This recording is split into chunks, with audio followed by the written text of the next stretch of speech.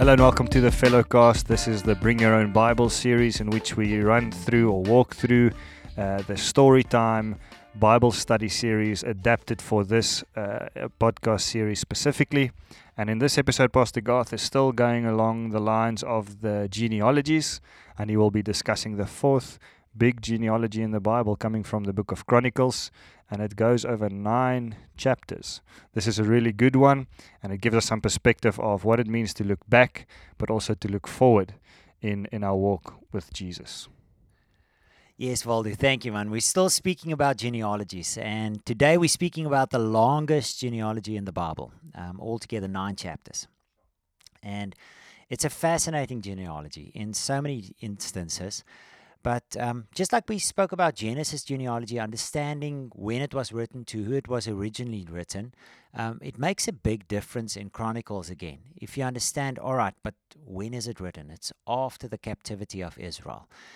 So while the books of 1 and 2 Samuel and 1 and 2 Kings were sort of recorded while the history was taking place, the book of Chronicles was recorded way after it took place.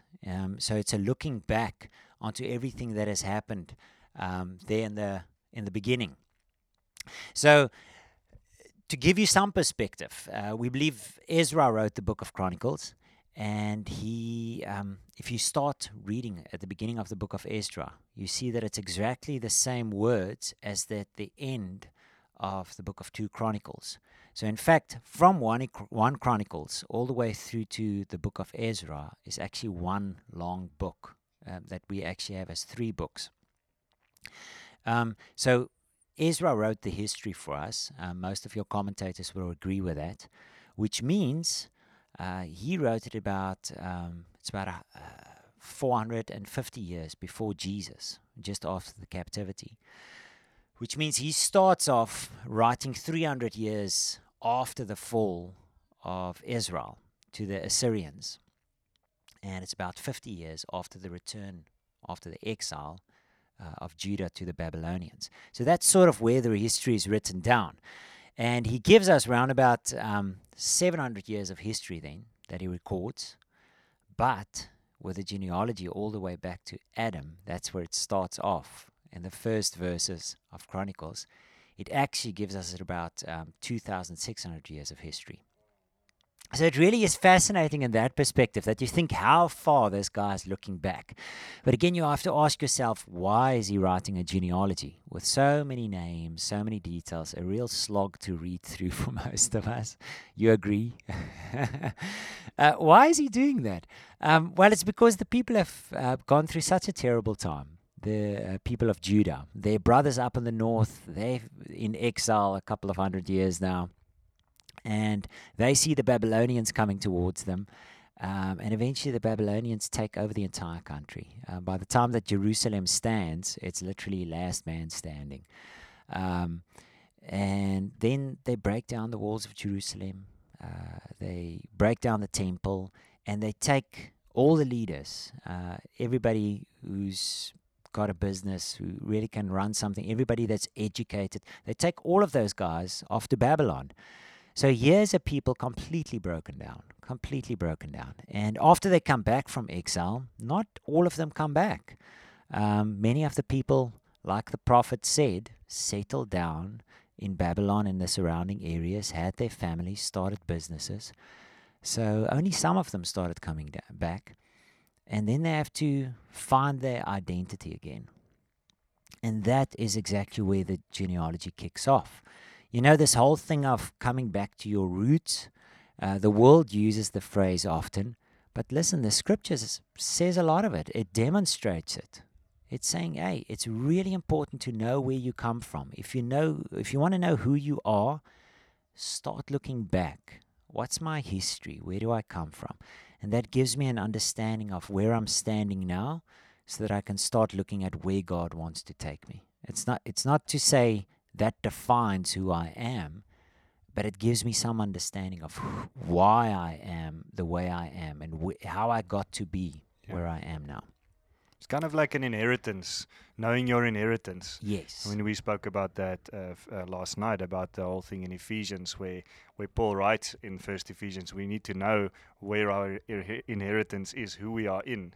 Yes. And I guess it's the same. It's already starting here in the Old Testament, where he reminds them, like you say, this is where you've come from, and this is still the promises where you're going, right? Yes. Yeah. No, absolutely. So think about it that way. If he's saying to these people who's been in captivity, all right, let's look at who you are.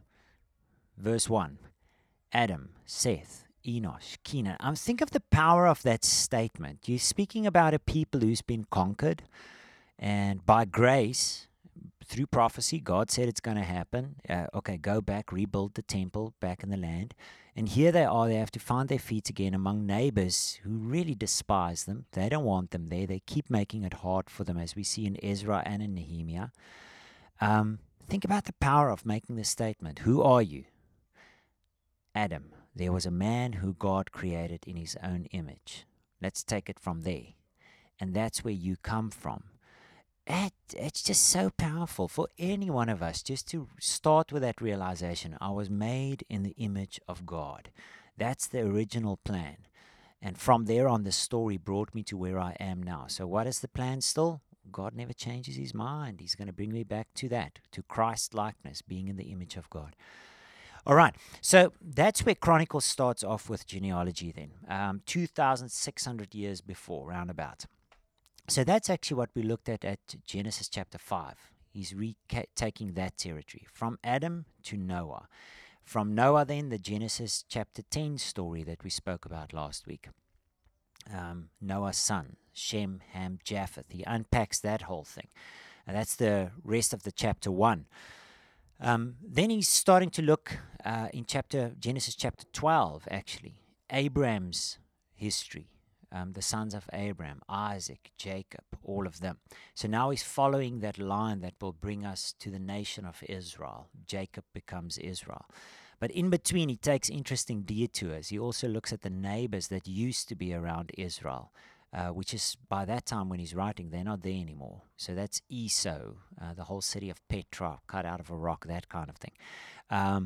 And chapter 2, and gets more specific, the tribes of Israel. He's looking at Jacob's family, which is his sons with 4 wives. Turns out to be the tribes of Israel.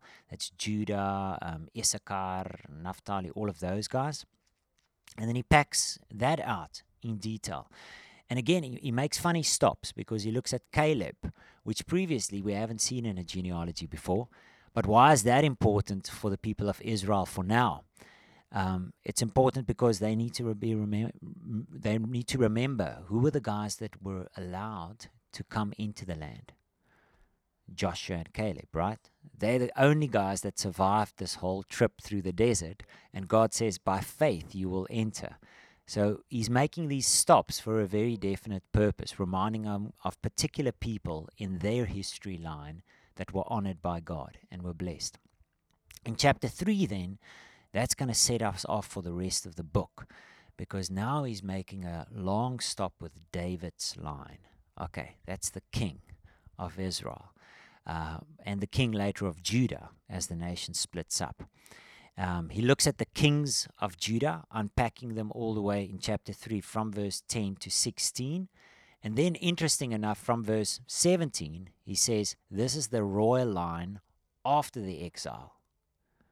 And that history, if we start reading it then in the book of Nehemiah and in Ezra, we see, oh, okay, the royal line still has a big influence.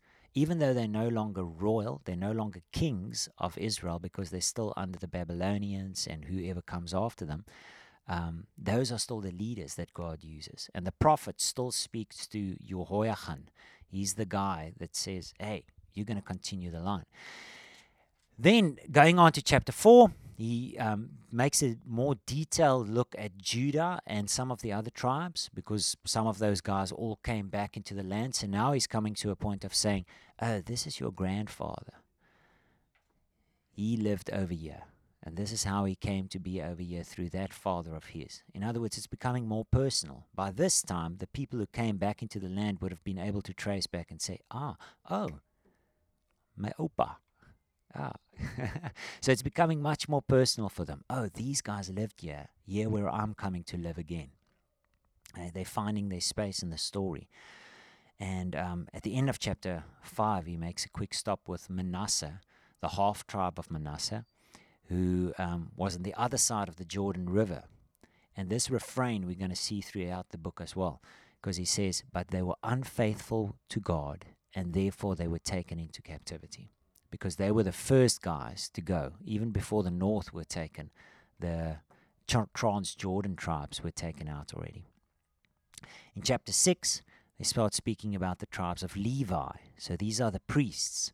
And they're about to rebuild the temple. That's why Ezra came back. That's why he's there. So over here again, he spends a lot of time. He goes back to the time of David and he says, look at the musicians. These were the musicians who used to sing in this temple. So again, imagine, Valdo, you one of those guys who's starting to build on the temple. It's a tough job. It's a really hard job. And you told the stories of the musicians who used to sing in this place that you're rebuilding. Yeah, it instills some kind of purpose into what you're doing. Vision. Yeah, we're going to do that again. Yeah. There's again going to be musicians praising God in this place, you know. And in many ways, it's testimony. And our testimony is something that Yes. recharges and that builds faith again for what's to come. Yeah, absolutely. It stirs faith again, Yeah. So now we come to the end of the story, because in the rest of the chapters, he's just stopping at every tribe, saying, oh, Ephraim, these were the guys who were around here. Issachar, Asher, these were the guys who lived around here. And then, suddenly in chapter 8, it makes a turn, because we've looked at the tribes of David, and who was ignored? The first king of Israel, Saul, right? He's not even mentioned up until now. And then in chapter 8, he makes a stop with Saul, and he says, this is the genealogy of Saul. By the next chapter, he just makes a turn again, and he says, the people of Jerusalem that returned after the fall. And then it repeats at the end of that next chapter, the genealogy of Saul, because now it's going to start off the story. Why is he doing that? He's quickly recapping the genealogy of Saul, and it ends with the start of chapter 1, which naturally in the flow without chapter breaks would have just continued on with the story. And it says, but Saul committed suicide. Sure. The Philistines, there was this big battle, and he committed suicide, and his son, the runner-up to the throne, Jonathan, also died. And that's the last we ever hear of Saul. Sure. So think about how powerful that is if you consider that the book of 1 Samuel contains the story of King Saul. His life, And then going over to 2 Samuel, the death of Saul into David's story. None of that is ever mentioned in the book of Chronicles. Wow. So that's how looking back from that distance of history changes your view, because for them, looking back, the story of Saul didn't mean anything. It's failed, Yes, because the story of David, he was the royal line that all the way through were weaved into the story. Those were the kings that sat on the throne. And those are the kings that are promised will eternally sit on the throne of Israel. Yeah, sure. Just a thought, I don't know if I'm taking it a bit too far, you can say if I am, but just in that sense where you say, the history kind of becomes not insignificant, but it doesn't carry the same weight as the kind of successful history of David that you look upon. And I like kind of finding the contrast to Jesus, where our history becomes insignificant, our history of sin, when Jesus is king of our lives. I don't know if that's... Absolutely. I would take it a step further maybe, because if I consider that, where's my roots now? I'm a child of the living God. You mentioned Ephesians. I'm seated with Christ in heavenly places. Yes. Okay? He's now the royal line that I got grafted into. So if I look back on the history of my life, before I gave my life to the Lord, I would be like a Saul, a man of the flesh, a guy who is a head taller than everybody, quite successful, looks very significant, the first king of Israel. Hoo-hoo, I call the shots. But that fails in itself. It cannot contain. I cannot go into eternity with that story. And it's interesting stories, and it maybe had an impact on my life, but the more I walk with Christ, the longer I walk with Him, the more insignificant that part of my life becomes. Because that's not going to take me into eternity, Yeah. like the royal line of David. Yeah. Amen. Yeah, there really is a big lesson for us in that. And that's the whole genealogy. So from here on out, he's now set the scene to say, all right, now you know where you come from, you know our roots, you see, all right, you are also recorded, you came back into the land. So let me tell you the story of those kings of old, starting then with David. So it's a powerful genealogy, really, really powerful, considering that it takes us all the way from Adam to after the exile in order to tell a history. So yeah, we can draw so much for ourselves out of that, how important it is to look back, but then with looking back to say, all right, with that view, let's move forward.